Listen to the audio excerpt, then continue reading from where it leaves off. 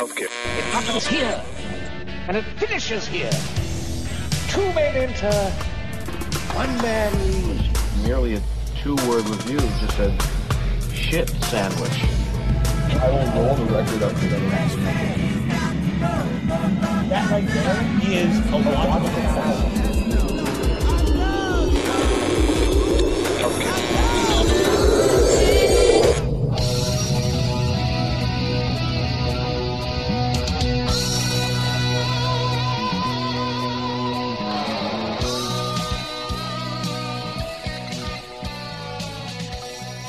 Welcome back to the Basement, fellow music lovers. You are now tuned in to yet another exciting adventure with us here on Chunky Glasses, the podcast. I am your host, Kevin, as usual. We are happy to have you down here. We have we had a little rejiggering of our schedule here, but I think we're back on track. Hopefully, you tuned in on Monday. Had a great interview with our good friend Sean Barna, and on that Thursday before that, great interview with Miles Mosley. You should listen to both of them. I've been in a talking mood lately, so we're talking to a lot more people. In fact, Louis Weeks and Noah Berman just left the basement here about 20 minutes ago. You're going to hear that in a couple months, I think, because they got to sit on it. They got a groovy new project coming in, but not yet. Got to wait. Be patient. This week, we're going to be doing a couple things. First off, we're going to be having a serious discussion about the state of the music journalism machine, which we are a part of. We have a lot of some high power, some low power contributors through here to talk about music. These almost 300 episodes, and one thing that we all talk about off mic is what is making this work, what is making it not work, how can we do better, and yet every day we see, to my mind, in 2017, more and more that we're not even trying to do better. And I say we because I know people are doing good work. Sometimes we do good work, but it is on all of us to sort of hold the team responsible. And yet we see a bunch of bullshit, regurgitation of press releases, stuff that reads like they never even listened to anything, useless waste of funds on PR for a band that isn't going to fill like a 15-seater. There's a lot of problems in the music industry these days, kids. But part of it starts with music journalism, and that is not to say that you can blame music journalism. This is a symbiotic relationship we all have. People make the music. A lot of people who write about music are music makers as well, but they chose to write or podcast or whatnot, and it all works together. And not one part is not bigger than the other, but we seem to. It's just not working. So we're going to be talking about that. And then we're going to be talking about a fantastic new album from band Elder that Mr. Paul turned me on to a couple years ago. Their album More. They have a new album called Reflections of a Floating World. That should tell you everything you need to know about what Elder is about. But if not, it's a little proggy. It's a little metally. They're from Boston, and it is all awesome. We're going to be talking about that. And then at the back end of that, we're going to be playing a little track for a band called XI. Just popped up. They have an album coming out on June 23rd. The reason we're talking about them, because aside from them being awesome, is that this is Colin Stetson's new jam. So it is post-rock heavy metal backed up by Colin Stetson and his literal heavy metal, his saxophone. And it's great. So we're going to give you a first taste of that. Real quick before we go down to the basement, we talk a lot, or at least I talk a lot about whether or not politics belongs in music. You're going to hear a discussion about that on the Jason Isbell podcast in a few weeks. I strongly believe that it does. I think that you can do it poorly or you can do it well, but regardless, you should try when you need it. So it would be hypocritical for us not to include podcasts or to include politics in our podcast. And I'm taping this on Wednesday night. This is the 14th, and this morning there was a shooting in Alexandria, which is near our home. Have friends down that way. It was a shooting that was targeted of a group of Republican lawmakers, and they were basically practicing for a baseball game that goes on every year. Representative Scalise from Louisiana is in the hospital currently in critical condition. Might have been updated since then. And we all know that this is a horrible, horrible thing. But this is just another reminder that what we need in this country, besides not having a thief and obstructionist as a president, that's a whole other problem. But what we need desperately in this country is gun control. We've talked about this before, but the NRA is literally choking the life out of everybody. Soon you won't be able to look around and not see somebody that hasn't been affected by gun violence. It's 90. I think the figure's 93 people a day are involved in some sort of gun violence, and there's no reason for it. There's absolutely no reason for it, except for the fact that our lawmakers have decided that they should not protect us. Pure and simple. And you can talk about, the person's mentally unstable. Well, then why do they have access to a gun? You can talk about the person doesn't have training. Why do they have access to a gun? The point is, you don't need to have access to a gun. A gun is a murder machine. That's it. If you're a hunter, there's ways to, intelligently restrict these machines of death, but without talking about it, without thinking about it, without actually doing something about it, then we're going to see more of this. This comes a day after the year anniversary of the Orlando tragedy, and today's was very set off a nerve, touched a nerve with me, because if you think that this did not happen, in part at least because of the rhetoric that the Republican Party in general has been spewing for the past, 4 or 8 years, you're kidding yourself. You're lying to yourself. We talk about discourse in the Capitol. We're here in D.C. A lot of my friends work in government. And, that idea of civil discourse is a joke. It's sort of like the Southern, well, bless your heart. It's backstabbing.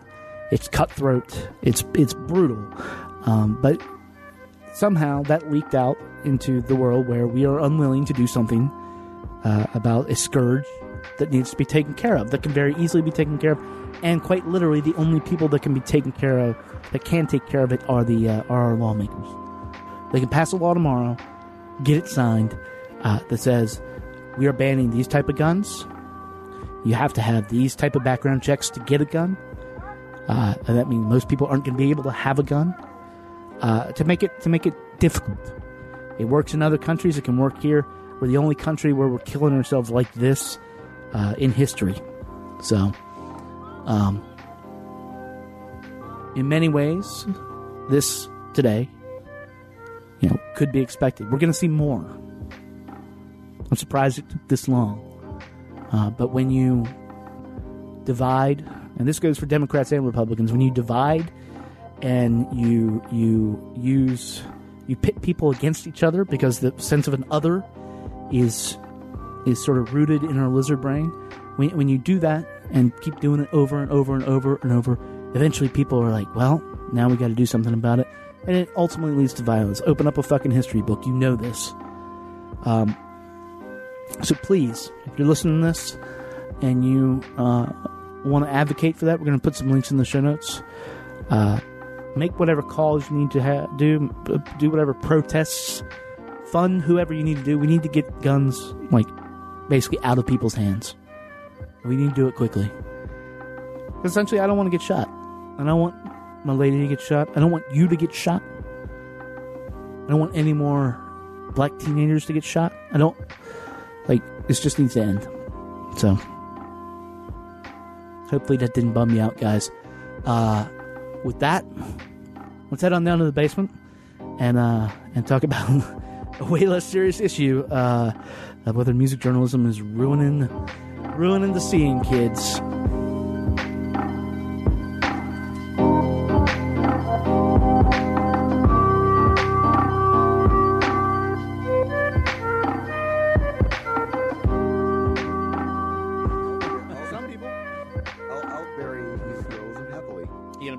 I'll bury it. You gonna do it?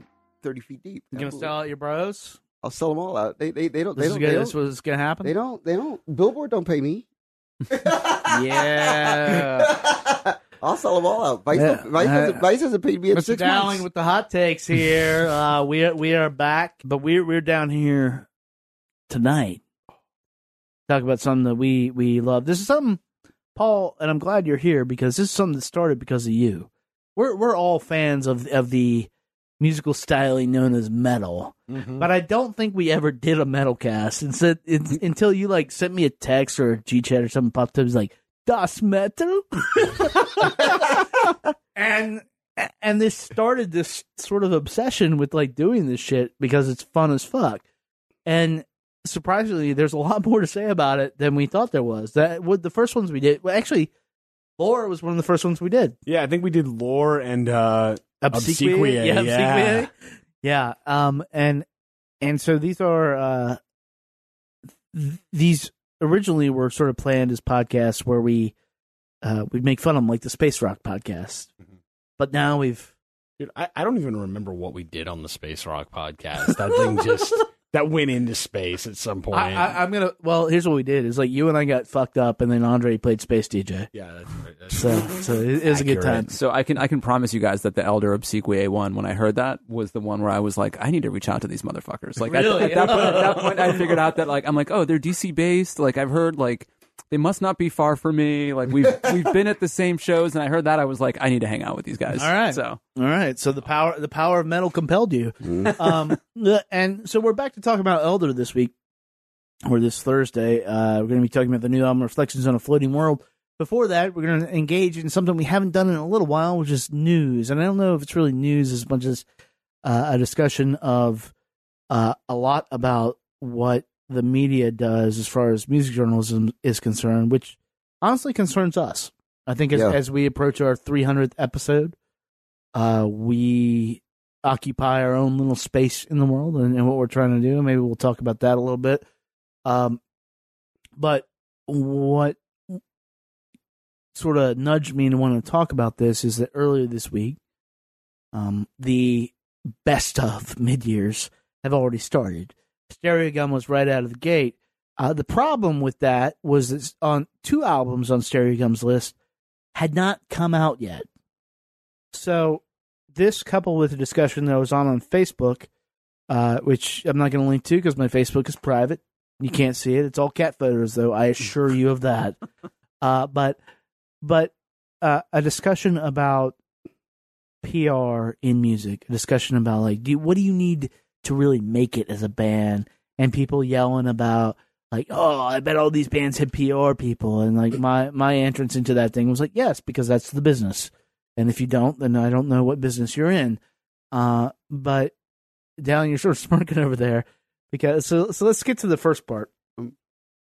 Maybe you can lay out why for people why the Stereogum list had 2 albums that weren't released yet. I'll lay it out. I'm going to tell all the secrets because I don't care anymore.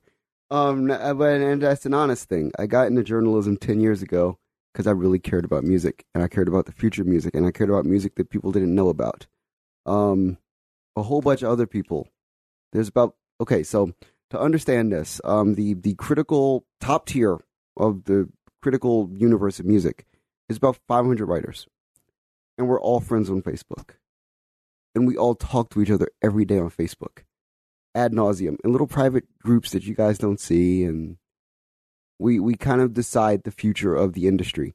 We're also friends with the kids we used to go to those shows with these bands that you didn't know and nobody knew in like 2005, 2006, 2007, who are now all industry PRs. Yeah.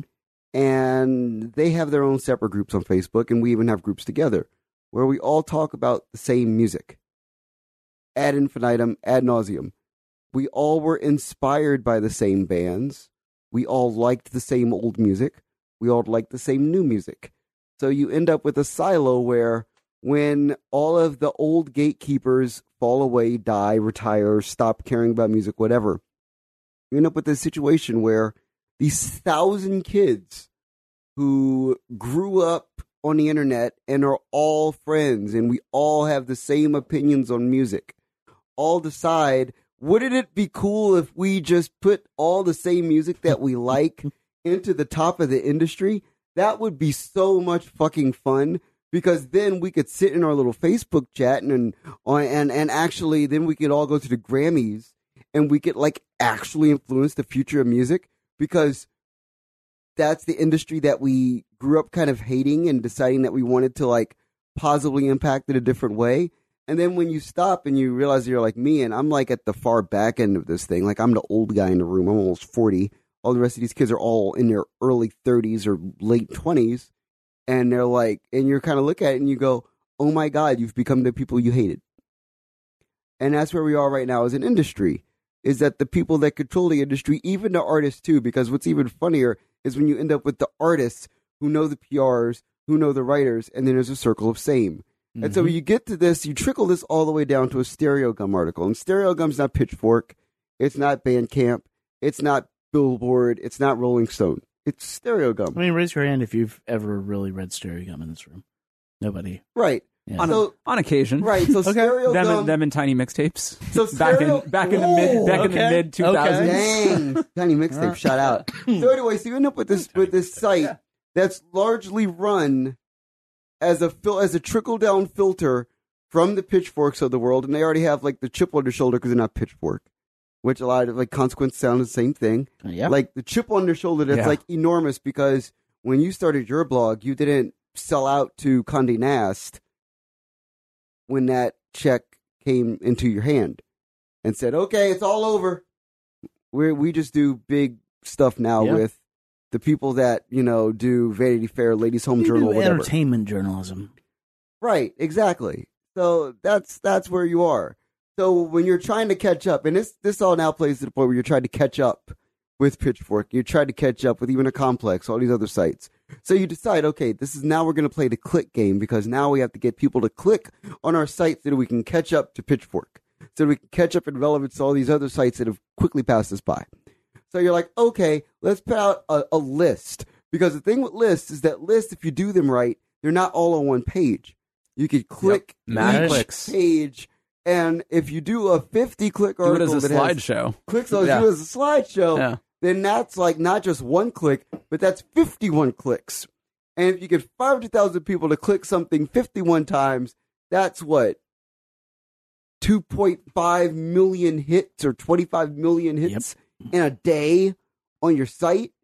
Yeah, you're going to take that, because then that catches you up with paying people $50 to pay to write a paragraph on an album they might not even heard.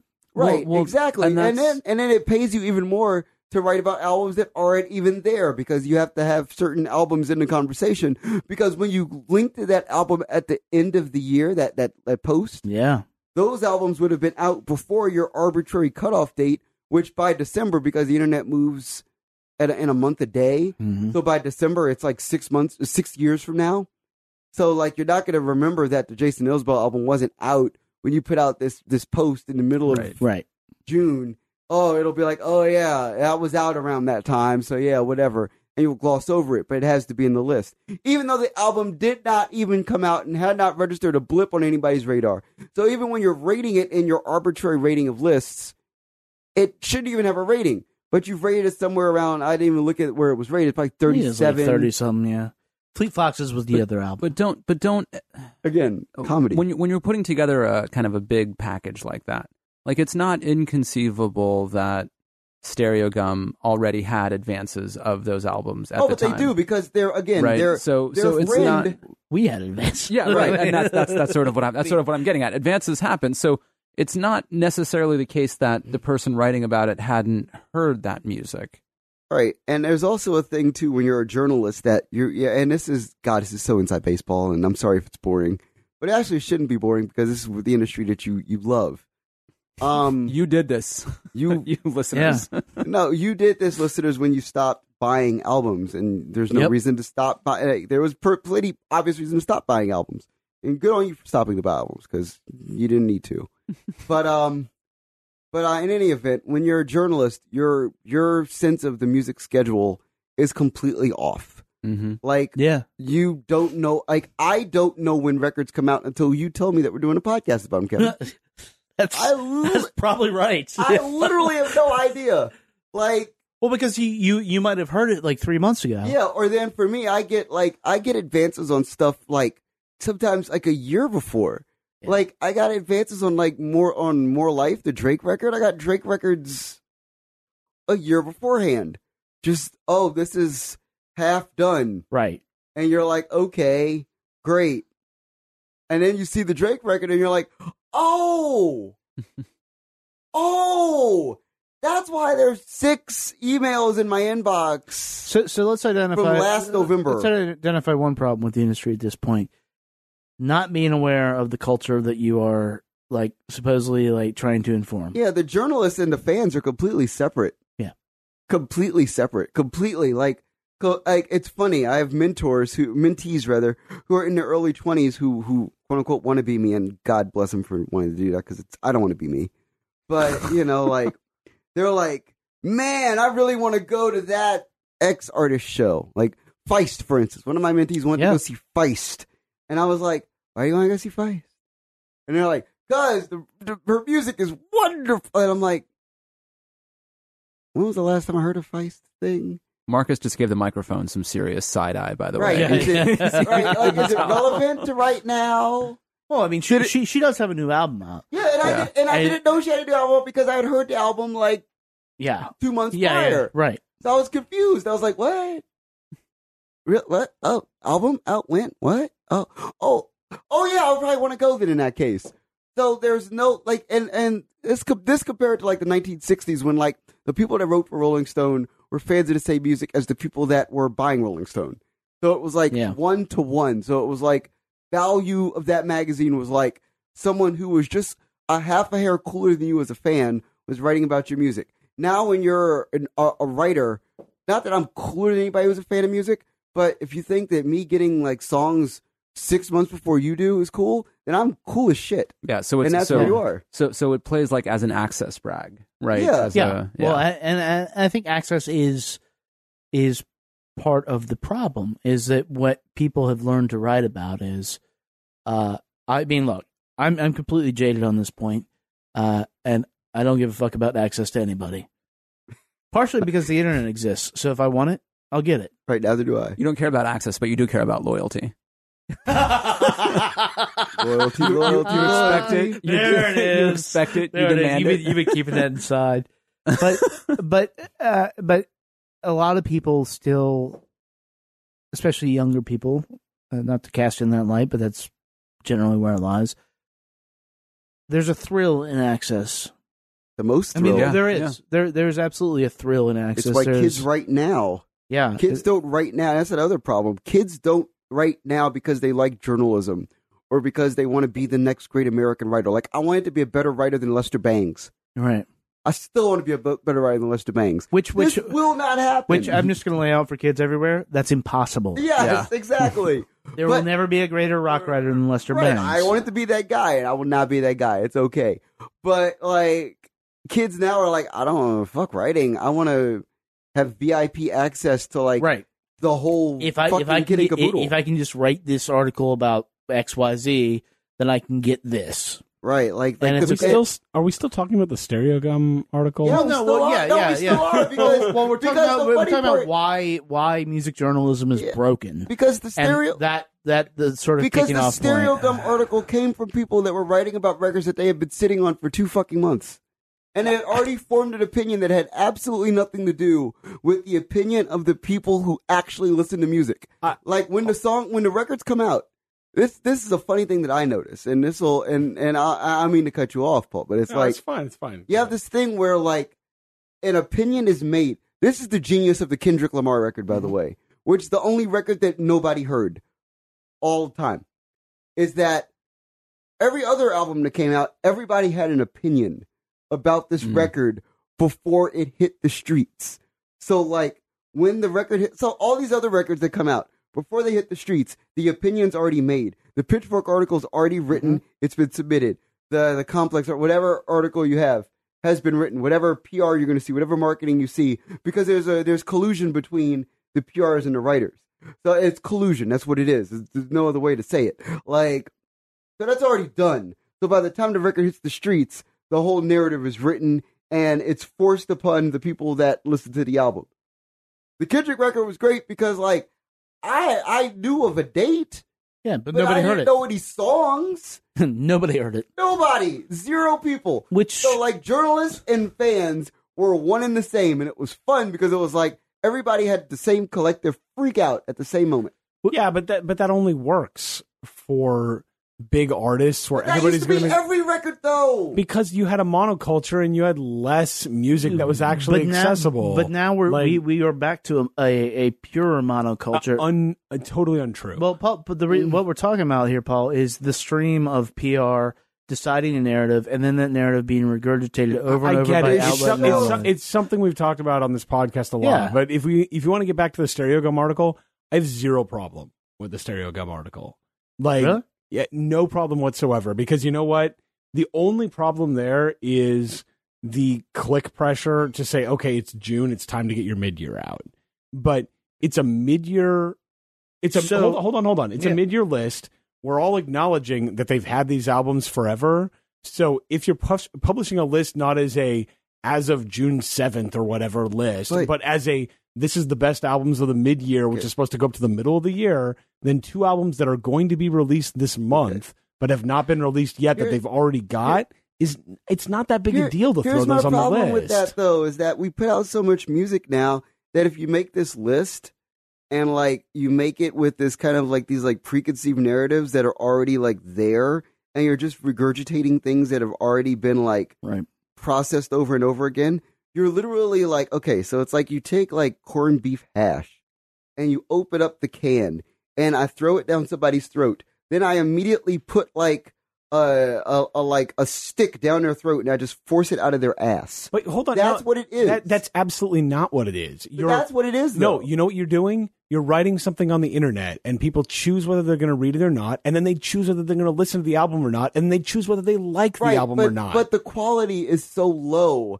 that, again, it's like you're taking corned beef hash, throwing it down someone's throat, and then shoving it out of their asshole. It's a really bad analogy. I'm sorry. That's what I feel like when I read it. Like, because it's the way I feel as a writer. But you know why? Because you are inside baseball right here. Because you're offended at the quality of the writing. No, it's not, it's not the quality of the writing. It's not the quality of the writing. But you're also offended at the process. From somebody that's just reading this, you know what most people are seeing from this article? And I'm taking it from a half in, half out because I know I see the advances that we get, and most of them I don't listen to. I'm not following like all the stuff we're doing here. I kind of like pop in when I need to. Cool. Most people see this and they say, "Oh crap! I've listened to 10 albums over the last 6 months. Let's look at an article, skim through it." See if some of the keywords where it's like, this is music I might like are there, and then go back and listen to it. I really hope that's the case. But yeah, that is the case. But to the point of these lists is that they have grown exponentially in size over the years to where at the end of the year we've joked about it, but you can conceivably have a list like, here's the top 250 albums of and nobody, like, people literally have the bandwidth to process something like 10 albums a year. Right. And I don't know. But hold on. So people have the bandwidth to do that. So really what you're ending up talking about is driven, and this is super inside baseball, is literally driven by PR companies and people being lazy as fuck and just saying, oh, well, you know what's going to get us more hits? 50, because bigger is better.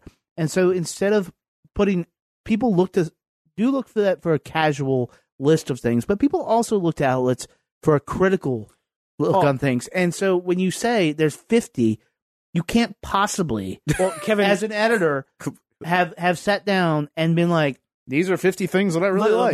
Let me put a counter to that, which is that if you said, you know what, we're only going to do 10, and you're a big publication, you're not somebody who's like, you know, it's reasonable to take this down to 10. We all know that editorial guidelines for a lot of these places are certain things have to be rated as X. They can't be rated higher than Y. You're right. You're absolutely right. If you're down to 10 or you're down to 5, then you're going to end up with the same 5 or 10 albums. The real freedom in making these lists comes farther down. If you say 50, then you say, look, writers, we all know we got to put these 5 artists somewhere in the top 15, or nobody's going to take us seriously. Are you saying some anarchist fuck can be like, I can slip this in at 43? No, but you see it on every list. Yeah. If you've got a top 50, every one of those lists, there's not going to be a 1-to-1 ratio. You see where the individual preferences are coming in. You see, you know what? You see the album that's getting passed around the writer's room or the virtual writer's room that nobody else has thought of at that point. And those are the ones, I don't know, those are the ones I key in on. When I see something that's like an outlier on a list, I'm like, what are they seeing? And 90% of the time it's shit. But Eduardo, go ahead. Yeah, I was going to say that's exactly why the types of articles like that I key in on are the ones that if like if the Fader puts out, here's the 10 albums that you missed in the first half of this year, like I will go and listen to every single one of those probably. Like that, and that's exactly so. what we're doing. Yeah. We're going to have a week of 8 albums that you might have missed. That we missed for sure. Everybody's still sleeping on Kadra Bonet. It's all chain smokers. Huh? Like, everybody's still sleeping on Kadra Bonet. Yeah, that's not on any list. It's so funny. But she also didn't have like the high powered PR, right? Which is something else I want to get into, and this is problematic. This is another reason why these lists, to me at least, are problematic. Is that part of the conversation I was having on Facebook with people was like, oh, you know, how does this get done? Don't people have better taste? The answer to that is no. Most people are casual listeners. People have basic taste. People have basic taste. There are a few like hyper aware people who really dig into music, but the majority of consumers in the world do not. So, for example, if you are in a punk band, unless you are the number one punk band, you will never succeed. Not like you want to. That's just a fact. There is no people want one punk band, but to that point, and sort of to back up your point about having these people who've been in it and are now sort of calling the shots, like this quote unquote game is not a meritocracy. Nope. Yeah. It is as most things in the world are. It is who you know, and that is a. I know people doing really good work. And people going out and seeking out, like, doing hard journalism and finding bands. But most of the shit that you have ever read about in the past 10 years, and that goes from fucking, like, Pitchfork to even Bandcamp to All Songs Considered especially, most of that shit was brought on a plate to them by a publicist. I'm going to make a funny story here. Anderson .Paak, everybody knew Anderson .Paak. Yeah. That's why Anderson .Paak won. Because Anderson .Paak was known by everybody and finally put out a good song. There's another artist too, Ann Devereaux, that everybody's going to hear about. Like, she just got rid of on NPR. Bree just wrote her up. Ann Devereaux, I've known Ann Devereaux for, literally, she lived in Washington, D.C. For like 2 years. And she's been around for like 8 years. And she knows everybody. Everybody knows her. She finally put out a good song. And it was like, oh, like, she finally put out like the song. Like, we could write about this song. Great. Like, you know, say there's a bot. But the question the question that I think we're asking with this is like, why not take the chance and write about the stuff like when it's not? Yeah, the nefarious thing here is the influence that these PR companies that most music listeners have never heard of. But some PR companies are good, and it's a necessary part. But when we talked about the Spoon album, Kevin, I think we talked about this because every fucking review of it in kind of marquee publications, in like The Atlantic, in like the New Republic, like in these important places, the Jason Isbell circuit, if you will. Yeah, and they all mentioned like, oh, Spoon is clearly taking like they're wearing their Prince influences on their sleeve.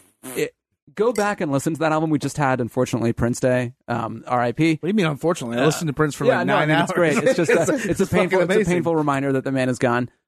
Go back and listen to that album. There's no fucking Prince in that album. There was Prince in the PR notes that got distributed with the album, and everyone drank from the same Kool-Aid and wrote a bunch of nonsense about how Spoon sounds like Prince. I think there's a difference here between talking about lazy journalism and talking about the necessities of the business, like. You can we're trying to bridge the two. To dial it back to the list article. Like there are necessities. They're called listicles. I will not do that. Do they? Are those things that hang at the back of a truck in Maryland? Yep. Yes. Okay. Yes. It's funny. Listicles and truck nuts. So like the point you were talking about with like being a casual listener, like. the saddest thing for me right now, and it's like, and not that I'm a semi-retired journalist, but I write far, far less now than I ever have in my life. And there's a real sad thing about being a casual listener right now. Is like the top 1% of the industry is not servicing the casual listener in a way where like the casual listener is being given ample opportunity to have like well-reported multiple options of music, which is frustrating because there used to be a time where that was the thing. But that's the thing, is that the casual listener doesn't care. Right. Like, and that's frustrating too, because the casual, if you like music, you should always care about because music. look, the casual listeners used to be, and a lot of them still do, just listen to whatever's on the radio. Yeah. Like Right. terrestrial Oh, I radio. know. And So it's not like terrestrial anybody's being done a radio's- disservice. It's like, if you hear, the great thing about right now is if you hear a song that you like, you can dig in deeper if you want to. That didn't used to always be the option. Sad, and the sad situation as well is that, none of this shit sells. Like, that's the hardest part about all of this is like, you can't get mad at journalists. And I just had a conversation with like 3 young journalists sitting in my apartment about this. Like, on occasion, like, if you reach out to me, and I'm telling people, I look at them, I say, reach out to me because I will have you into my apartment and I will serve you food and we will talk about writing and the art of writing. Mm-hmm. And we were talking about like pop music, like right now. And it's like, and they were like, yeah, I'm really mad that my favorite artists don't sell enough records to continue to make good music. And that's the hardest part of this whole thing. So is like write that fucking article. Right, but the thing is, that it actually doesn't make a fucking lick of difference. It doesn't, but I want to say that again because that's an important point. Is that it doesn't make a fucking lick of difference. So it's like you have to like recontextualize the whole industry. Then, if we're talking about that, if we're talking about like stereo gum lists and things like this, like we're still at a point where none of this stuff actually sells. So like. But that's always been the case. Right. The stuff the stuff that sold before was the stuff that got signed by the big labels, got the PR machine behind it, got the payola to get on the radio. There was a greater diversity of stuff. Right now, it's all kind of like very shades of the same. Yes. Absolutely. Like, I'm going to set up. I'm not going to agree with you, Paul, but I think it is something worth looking at because it's something that I've asked myself. Was there really, so the example back to this Facebook conversation is that I gave. If you watch the Grateful Dead movie, which I think everybody should, the documentary, it's fucking fantastic. I'm so remiss. And granted, it was a remarkable time. It was a very different time. It was the second wave of the birth of rock and roll and stuff.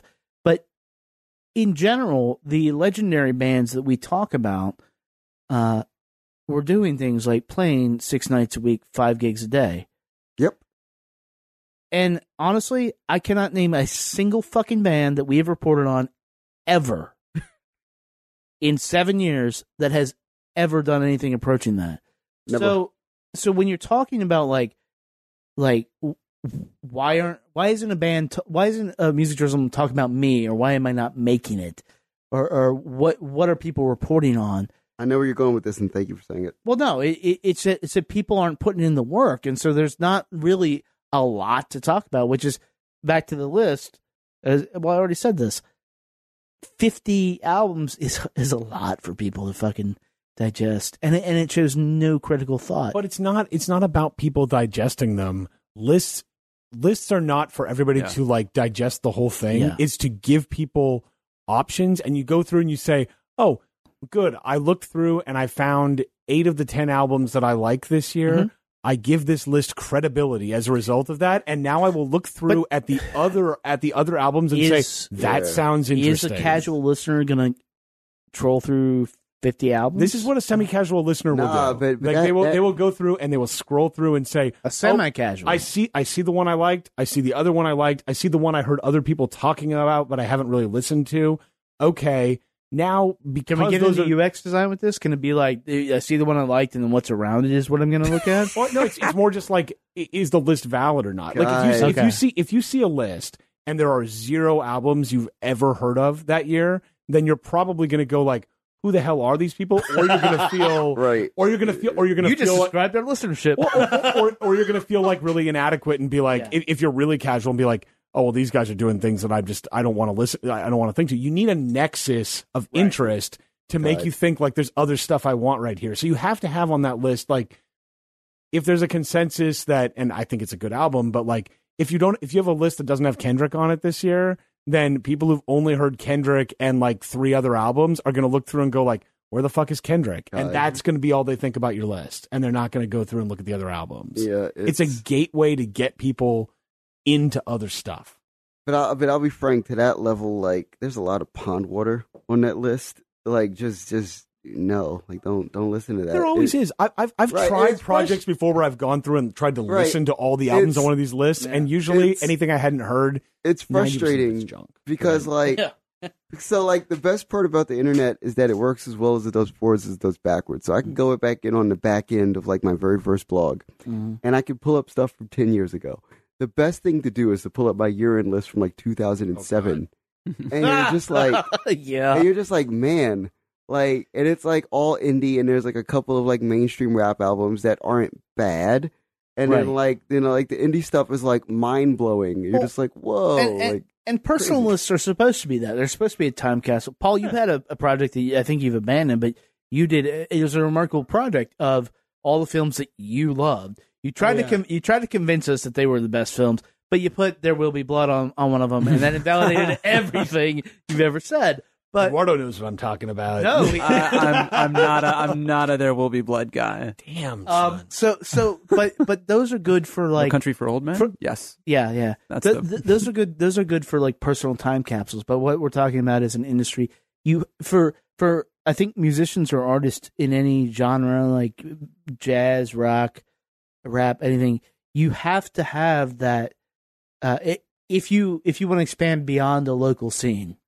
Mm-hmm. Which we haven't gotten into really, but you have to have a synergy with that press unit, that you have people willing to talk about you intelligently and get people turned on to you as much as you're turning on these people, and hopefully they're the fans. And I think what we're talking about is what's happened is it's become a very cynical venture where it is just about hits.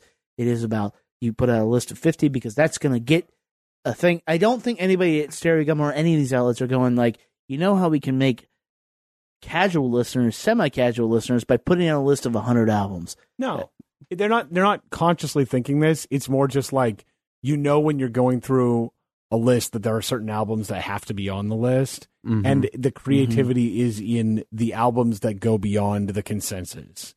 And if you have a list that's too small, then all you end up with are the consensus albums, unless your editorial wants to take a real bold stance and be like, we're going to be the one list that doesn't have Kendrick, or we're going to be the only one that doesn't say Father John Misty is one of the top 10 albums. I would hazard a guess that everyone in this room has made at some point a mixtape or a mix CD for someone they wanted to get to know better. Perhaps. And you realize that we know all about yours. You guys have talked about those. Slow hits. Yeah, but so Timothy Ed called them fuck tapes. Yeah. But there's a whole. They were supposed to be. I shouldn't have filled them all with pavement. Did it work? So there's a whole art to that because you need to give something that the person will like and recognize, and then you're like, I'm gonna push this a little bit, right? I'm gonna slip the pavement in when they're not looking, or and maybe. Wow. Yep. That was a deliberate. That was a deliberate construction, by the way. You're gonna slip them a Malcolmus. You have to remove "slip" from that phrase. Nope. It's there on purpose. Okay. But that's what you're trying to do. You're trying to keep people in, and you're trying to challenge them a little bit. And ideally, a list does that. It's slips them a little Malcolmus, and they're not looking. Let's slip them some Elder. Slip them some white hot metal. Obviously, this is what happens when we try to make a serious point. We get lost in crude 16-year-old humor. And but the point is, kids, the industry is fucking complicated. And like, just man up. If you want to make it, fucking make it. Yes. on either end, as a journalist or absolutely, as somebody who does this, I don't know what it is that we do because we don't do this for money, and that is a factor for a lot of these people. If you are a freelance journalist, you are doing this for money, and so maybe your next meal is dependent upon whether you write a shitty story about Future or not. I don't know. Write whatever you got to write to pay your bills. Yeah, but try to slip in. God damn it. Slip them a Malcolmist when they're not looking. Try to get in something subversive that'll get people like really interested in your shit instead of regurgitating what everybody else is around you is saying. Yeah. Because ultimately that's how you make it. And for journalists, that's a conscious thing. For bands, that's an unconscious thing. Yeah. Sadly, it's an art that everybody appreciates, but nobody needs. Justin Jones said that, and it holds true. I agree. So, with that, we're going to talk about Elder, which I think everybody needs.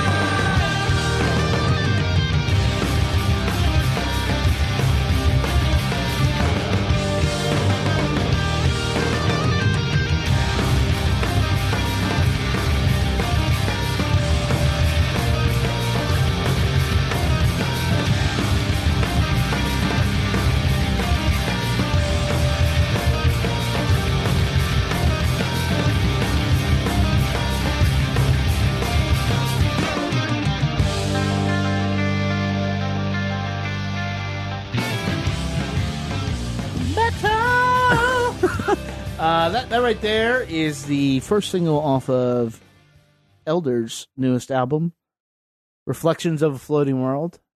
Title, metal as fuck. Can we confirm that? Yes. Around the room? The title is metal as fuck. Metal as fuck.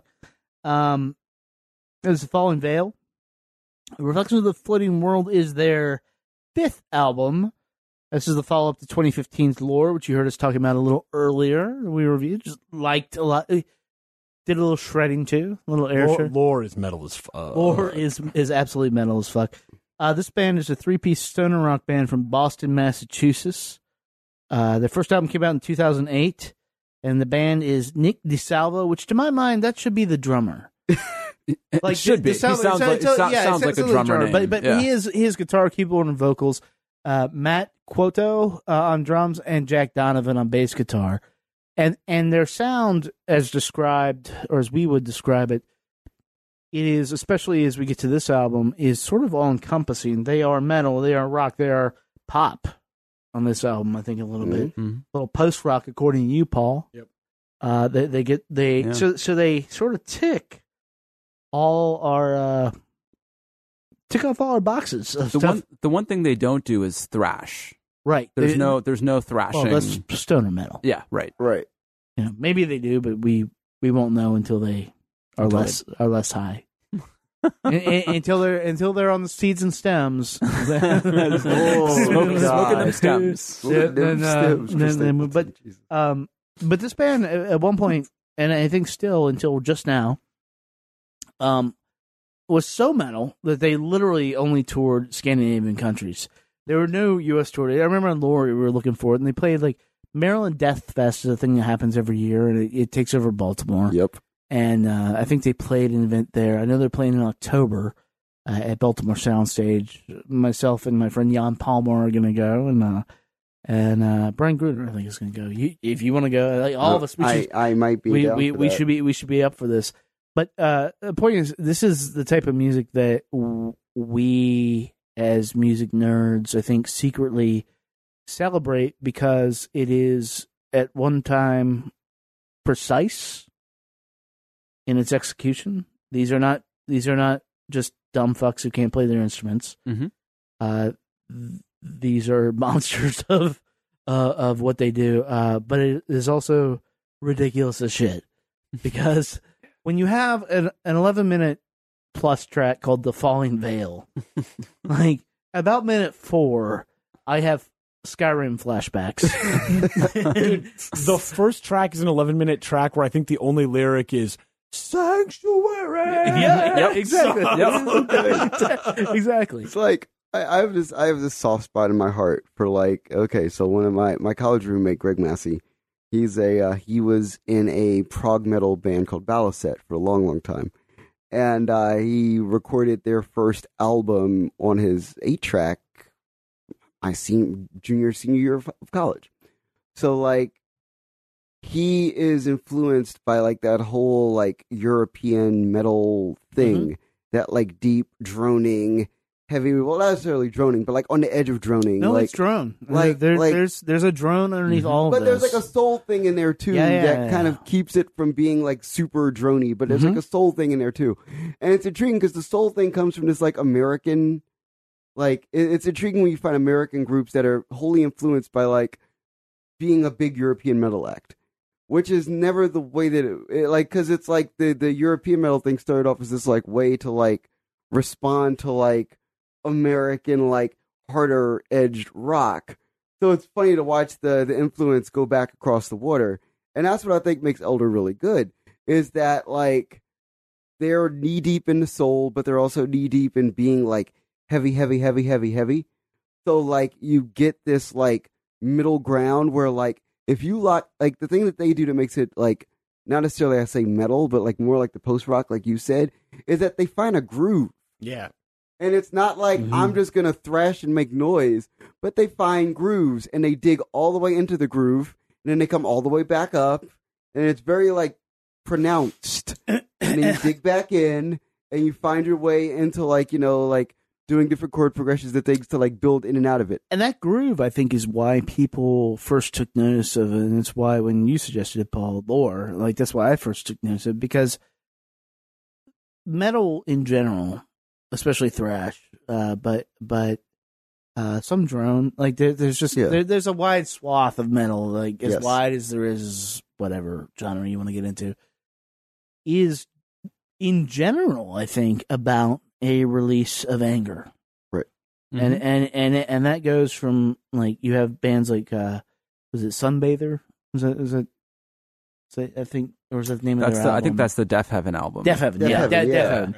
Yeah. You have bands like Deaf Heaven all the way up to Sepultura or Meshuggah, and stuff like that. But a lot of those bands don't work in that soul. A lot of those bands just work into the pure release. And as such, much like the Thurston Moore record that we were suggesting, you just see that music live. Mm-hmm. Those things exist, I think, in a live space. Yeah.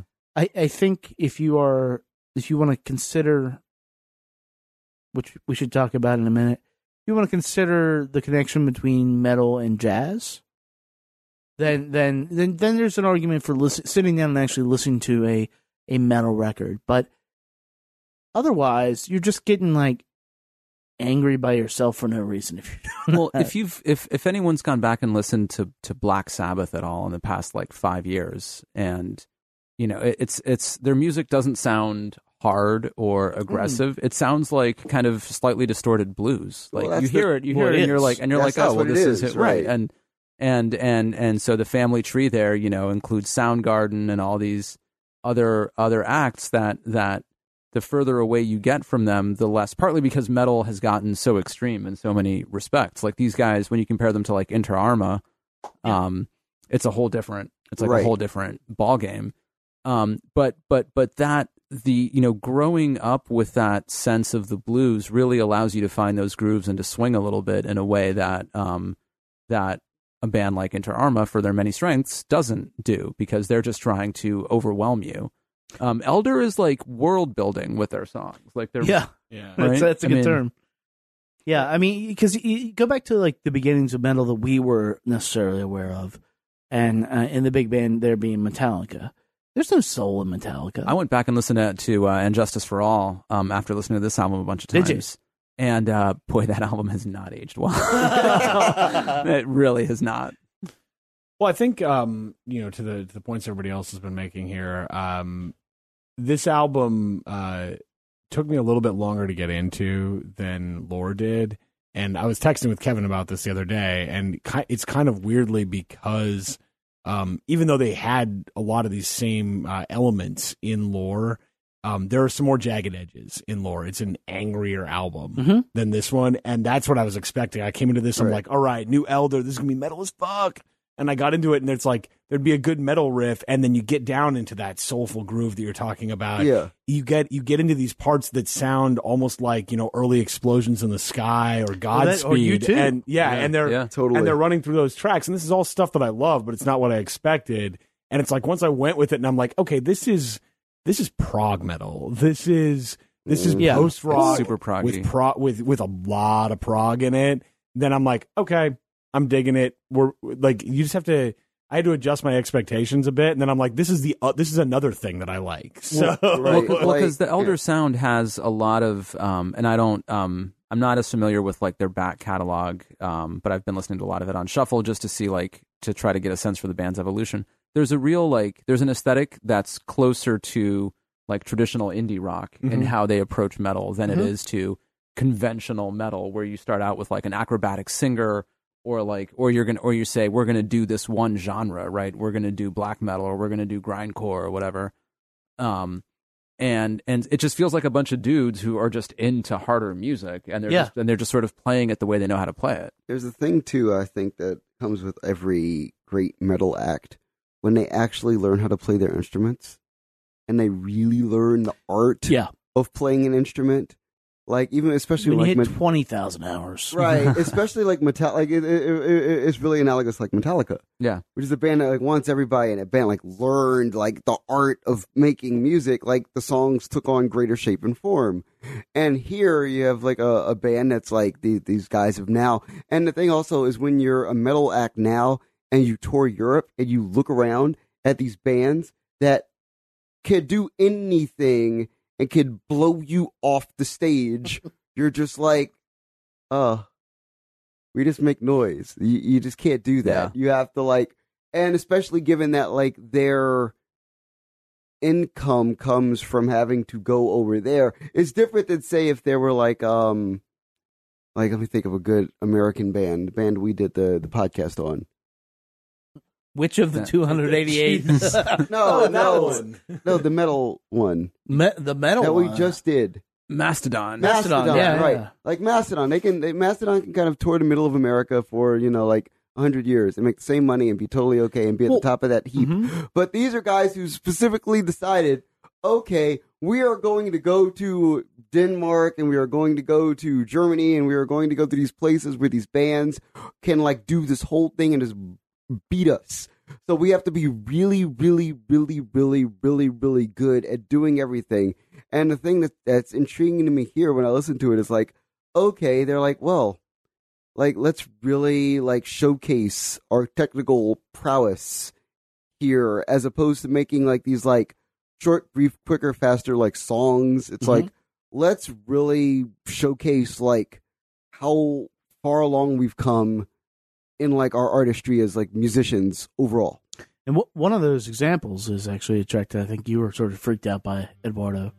Sontag. You mean when they turn into the boredoms? Yes, yeah, when they turn into the boredoms. Yeah. And I hope to God this is about an acting method. This whole song's about an acting method. But this is Sontag off of Reflections of a Floating World.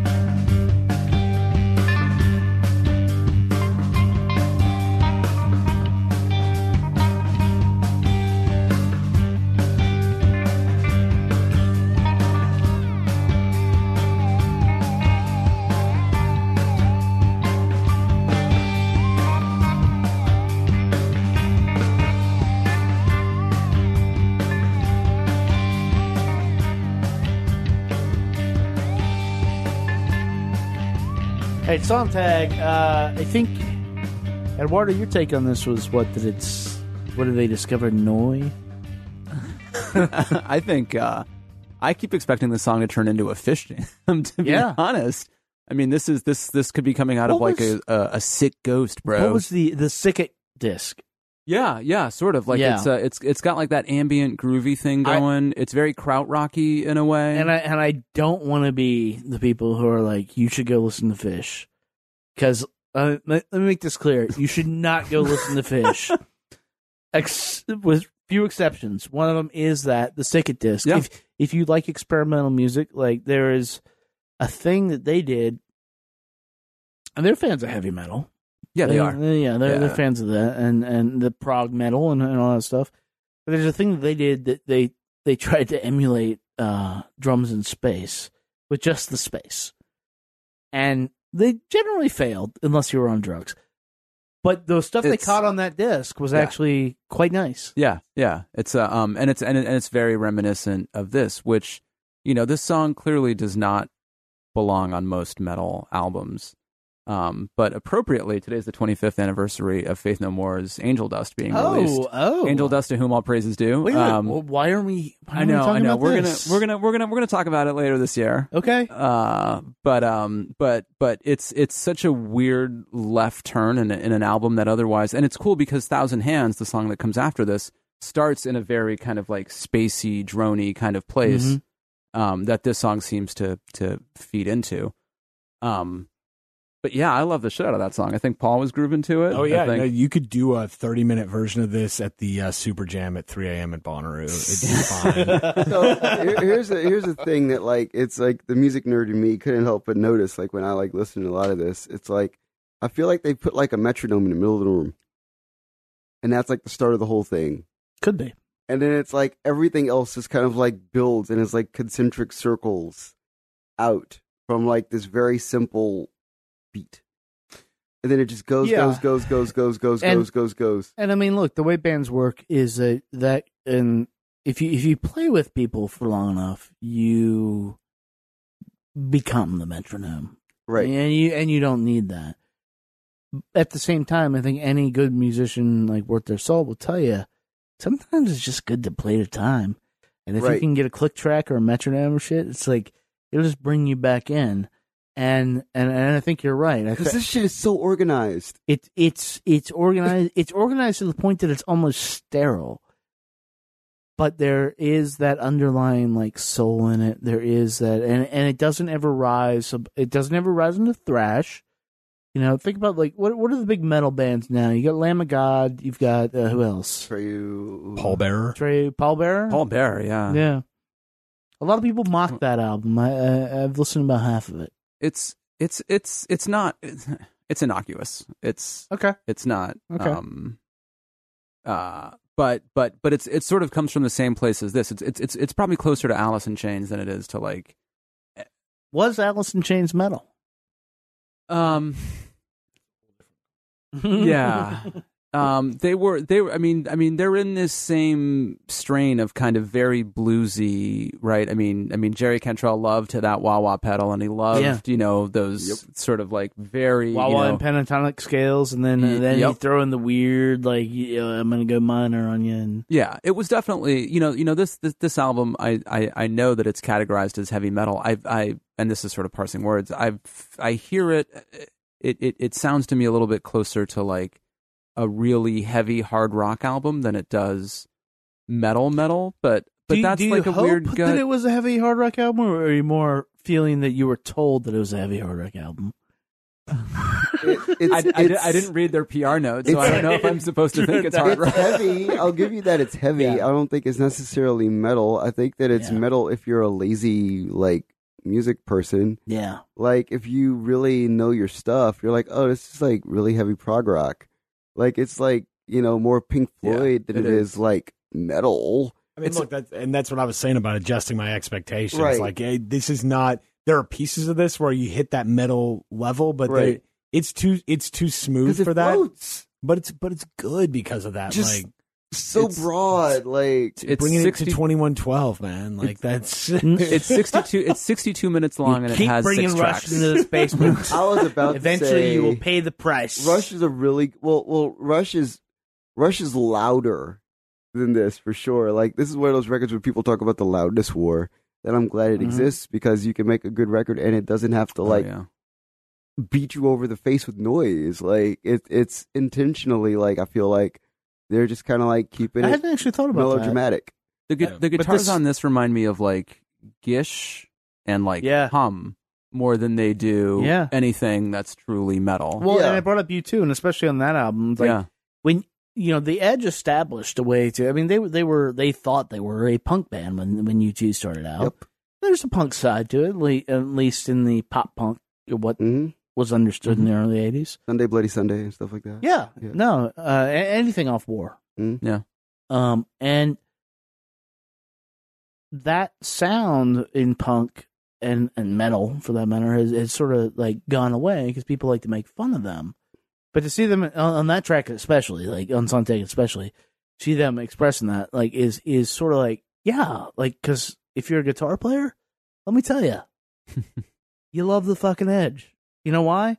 Because all those pedals you have, they're there because of the fucking Edge. like he made that the coolest thing ever to do, and to say, hey, you should do weird shit with your guitar and make it sound great, and you pair that like I'm. It sort of ties into our Stereogum conversation because there is a weird thing going on with this album on the press side. We reached out to him. I know a lot of people reached out to him. They got no response. And that was because basically it seems that Stereogum sort of bought the press.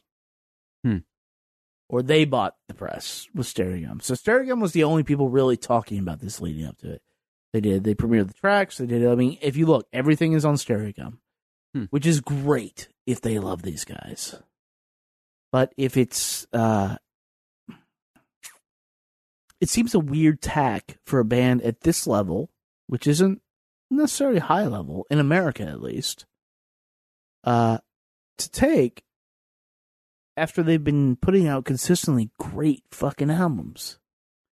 I think they, if you're in their space, I think there's some wariness about turning into like a Deaf Heaven or a Mastodon, which is becoming the token.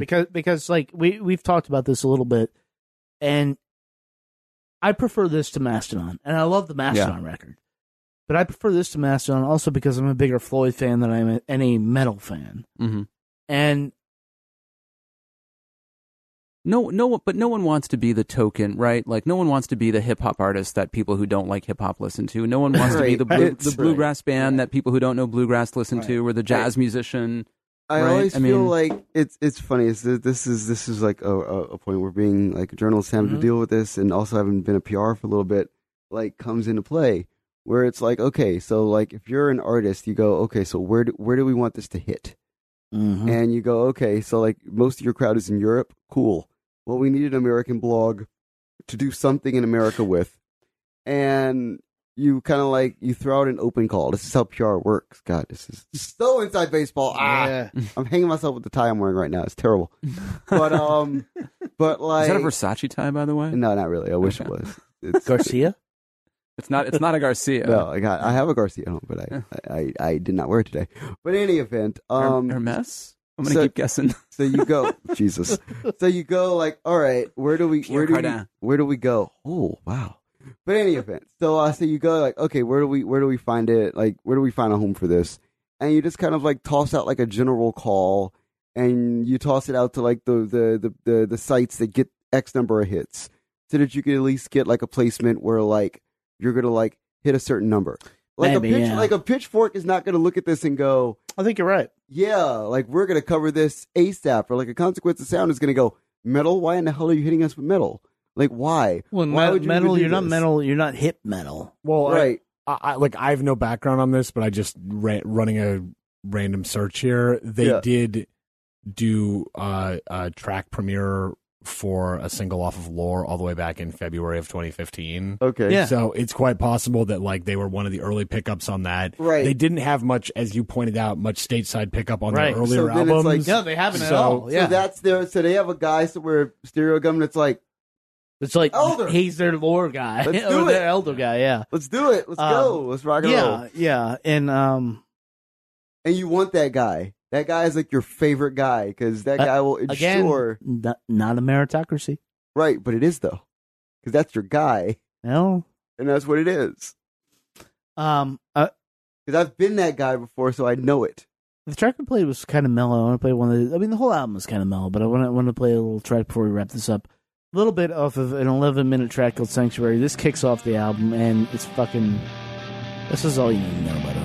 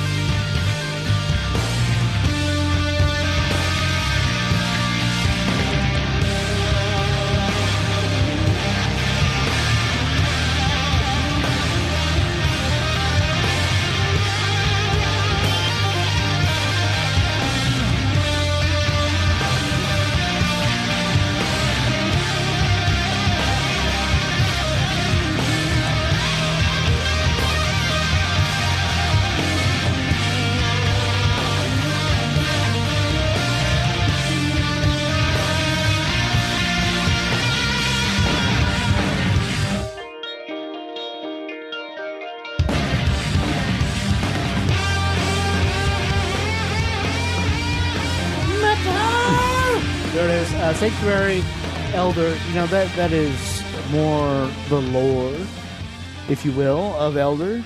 Mm-hmm.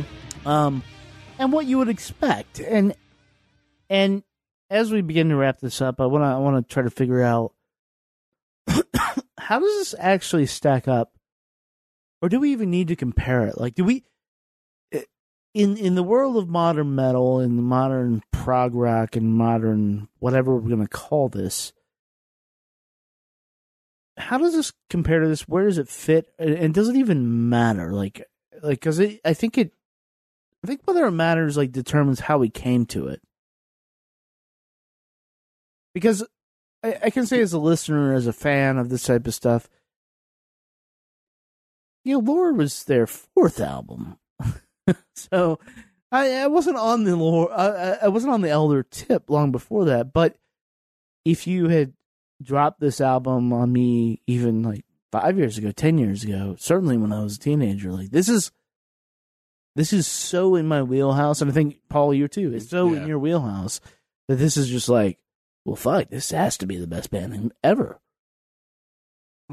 It's funny only because I feel like there was once this era where every person that made rock had to go through an era where they made music like this in order to get to a different level, or just stop and stay, okay, this is where I want to be. Now you have this thing where, people who get into rock don't necessarily know that this is a place that you can go. You immediately go super heavy, super hard, and way off the edge. And this thing, I feel doesn't really get the shrift as it does, because there's so much blues in it, there's so much soul in it, there's all this other stuff in there that makes it non quote unquote rock. Is it that people don't know that they can go there, or that they don't want to? Because this is non-commercial and it's hard. Well, and it's hard. You said it. It's non-commercial and it's hard. That's the thing. You said it right there. Is this one of the purest bands we've talked about? Because this is what I think about when I think of Elder. I'm like, this is pure. This is because it's non-commercial. It doesn't make sense. We're talking about this album. There's no way we can sell this album to you. No. The listener? None. No. Either you are in or you are not. Right. It's a time commitment thing that I think that most people don't have with music right now too, that makes this band important, in the sense that if you're a person that really likes listening to music, in the sense of you have time to invest in listening to a 13-minute song, and you want that trip, then Elder's here for you. You're because they do it really well, and that's an important thing, But do you guys really not think that if Josh Homme took them on tour to open for Queens of the Stone Age, that these guys wouldn't be able to kick the fucking door open, or kick Queens of the Stone Age off the stage? Right. I mean, but yes. but you see what I mean? I think people who there's a lot of people for whom Queens of the Stone Age is probably the hardest thing that they'll listen to. Right. And this isn't, even though this is really hard, this isn't a huge leap from Queens of the Stone Age. Mm. But I feel in hardness and quality, I think it is. But I feel 20, 25 years ago, you had 37 bands that sounded like this. Yeah. Not as many of them with the technical, especially on the American side, with the technical proficiency. Yeah. But it's it's funny now that they're they're out there on an island. Well, they sound earthy to us now because metal has gotten so kind of abrasive. I mean, to be honest, this is early Queensryche with if I mentioned them earlier, if it hadn't been mixed with tons of cocaine. Right. So because there's no bottom end in Queensryche, right? None, but because it's in the 80s. Come on, Operation Mindcrime is a great fucking album, but there's no bottom end. Shout out to that album on Facebook this week. Huh? I shouted out Operation Mindcrime this week. Yeah, I did. It was is it a candidate for a discologist? Because I would love to fucking do that. We could. But no. So I wanted to say also that in the wake of the demise of Chris Cornell, as sad as it is, the one thing that I think this album would be more catchy to people is if you had somebody whose vocal could sit on top of the intricate playing and really amplify what's going on in that playing. Because there's a thing with especially with what Chris Cornell could do.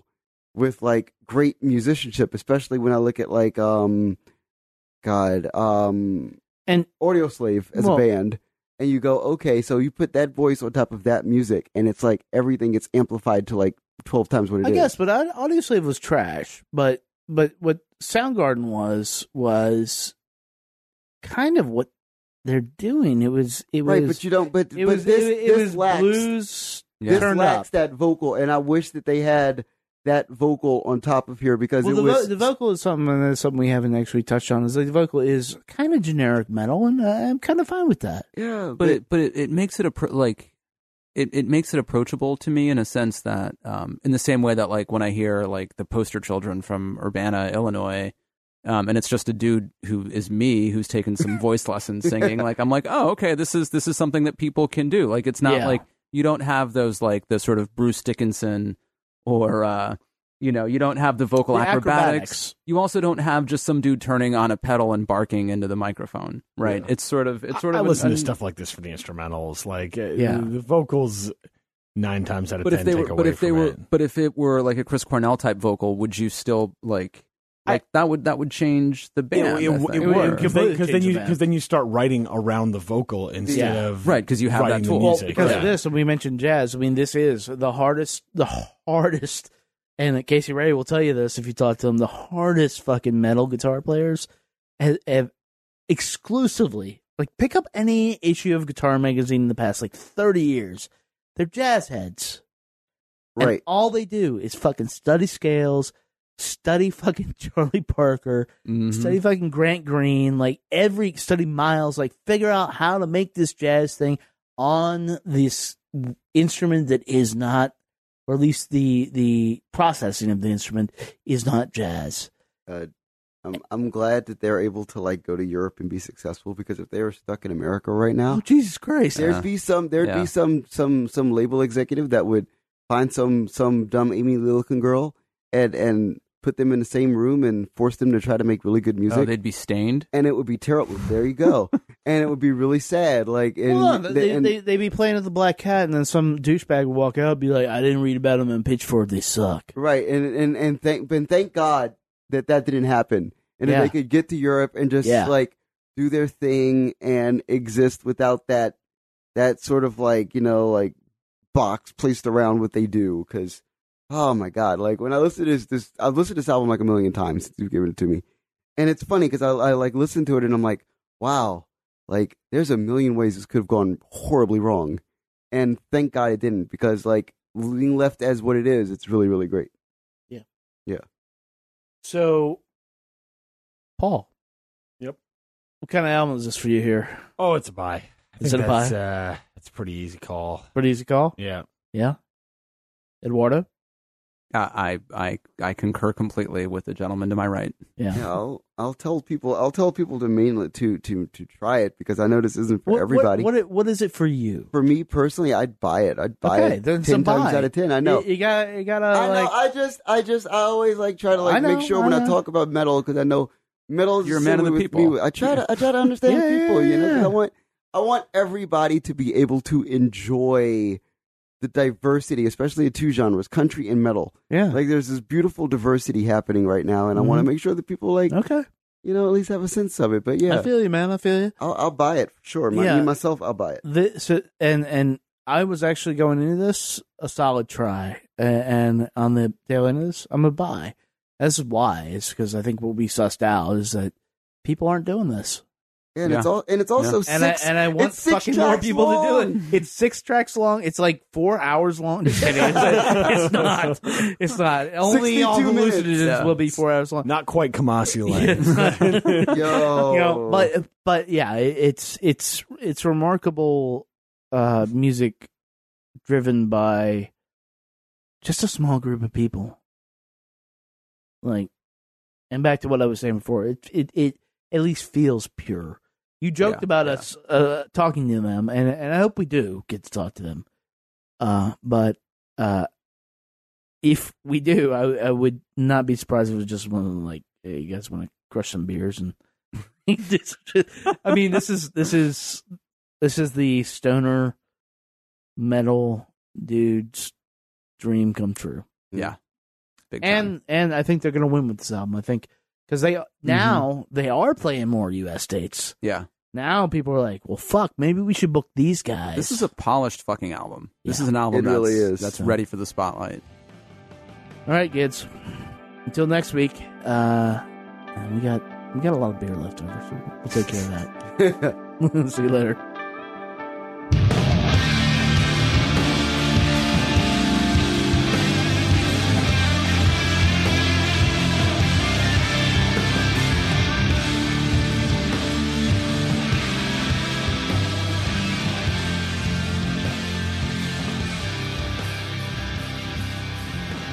Great God Almighty, that is Elder for you, Reflections of a Floating World. That album slays. I love that album. I love it a whole lot. It is, we're putting together our mid-year list, even though you're never going to see it, but we are, and we're ranking them, and this is one of the highest ranked albums I think that we reviewed so far. It's up there. It's above 8, if you need a number, which not a lot of them have gotten up that high. This is amazing. It's a fantastic follow-up to Lore, and it's just we need this now. We need the escape. Got to have it. Thanks to Paul, Eduardo, and Marcus for coming down and talk about all that. There's little links to their names and stuff. You can figure out where to follow them around. Some of them have emails here. You can email them there if you want to talk about this some more. Before we get out of here this week, I want to share with you a song from a band that is sort of fronted by a guy that we apparently love here. I didn't realize we covered him so much, but it's worth it. Colin Stetson. You know who he is. He's a motherfucker of a musician. He plays a giant sax and just he's a genius.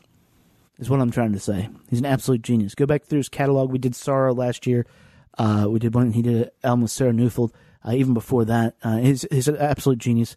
And this new band, XI, is turning out to be no less genius. He's grouping up with Liturgy's Greg Fox on drums, Toby Summerfield on guitars, and Shazad Ismaili on synths. And this is a take on more prog, more metal-y stuff. The instrumentation is a little different, but you can feel the sax in your bones, in your soul. You can feel the darkness. It is absolutely fantastic. It is also exactly what we needed right now, especially today. And so we're just going to play it for you and get to it. So here you go. This is the first single off of XI's debut self-titled album, Xenolith, The Anvil.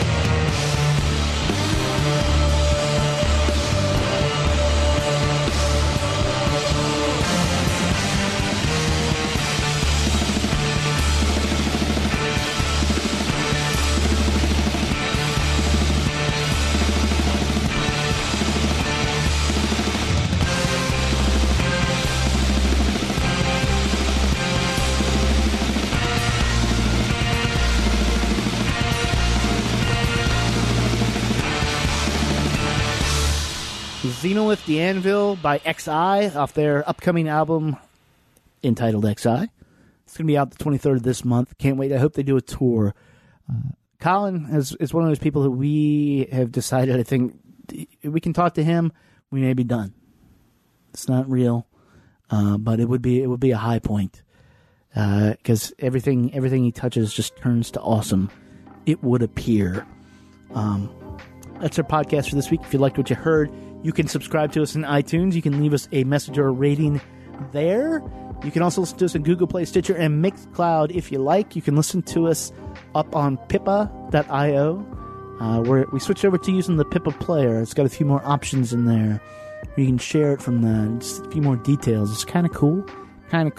And you can do that. That's embedded on our site at www.chunkyglasses.com. All the podcasts we have ever done are up there.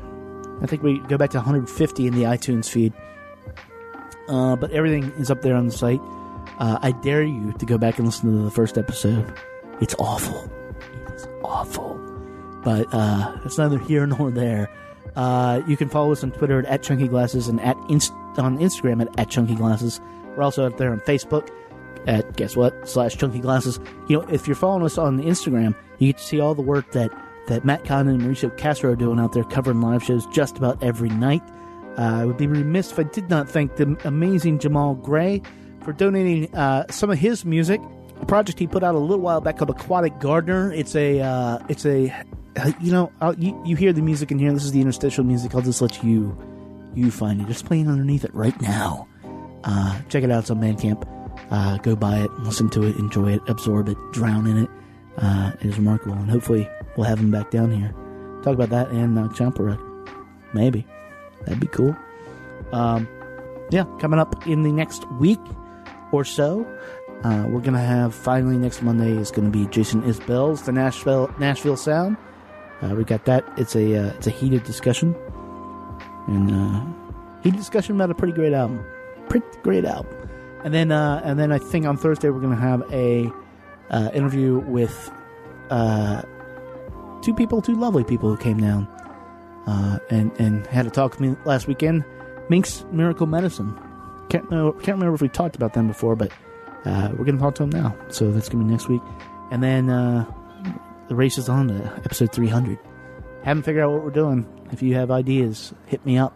Kevin@chunkyglasses.com. You decide that you're listening to this and you're like, fuck, I would really love to sit down in the basement and podcast. Although I will warn you, it's hot down here. It's hot down here in the summer, but I want to sit down here and talk about music with these guys. You can also hit me up at Kevin@chunkyglasses.com and tell me why. Tell me how and why you love music. How much you love music. And maybe you'll come over. We'll drink. The worst can happen. You come over, we drink a few beers, we talk about music, and that's that. How about that? Sounds good, right? We'll be back in a few short days. Hope you guys have a great weekend. We will see you soon. Until then, be good to your ears, but be better to your people. Talk to you later.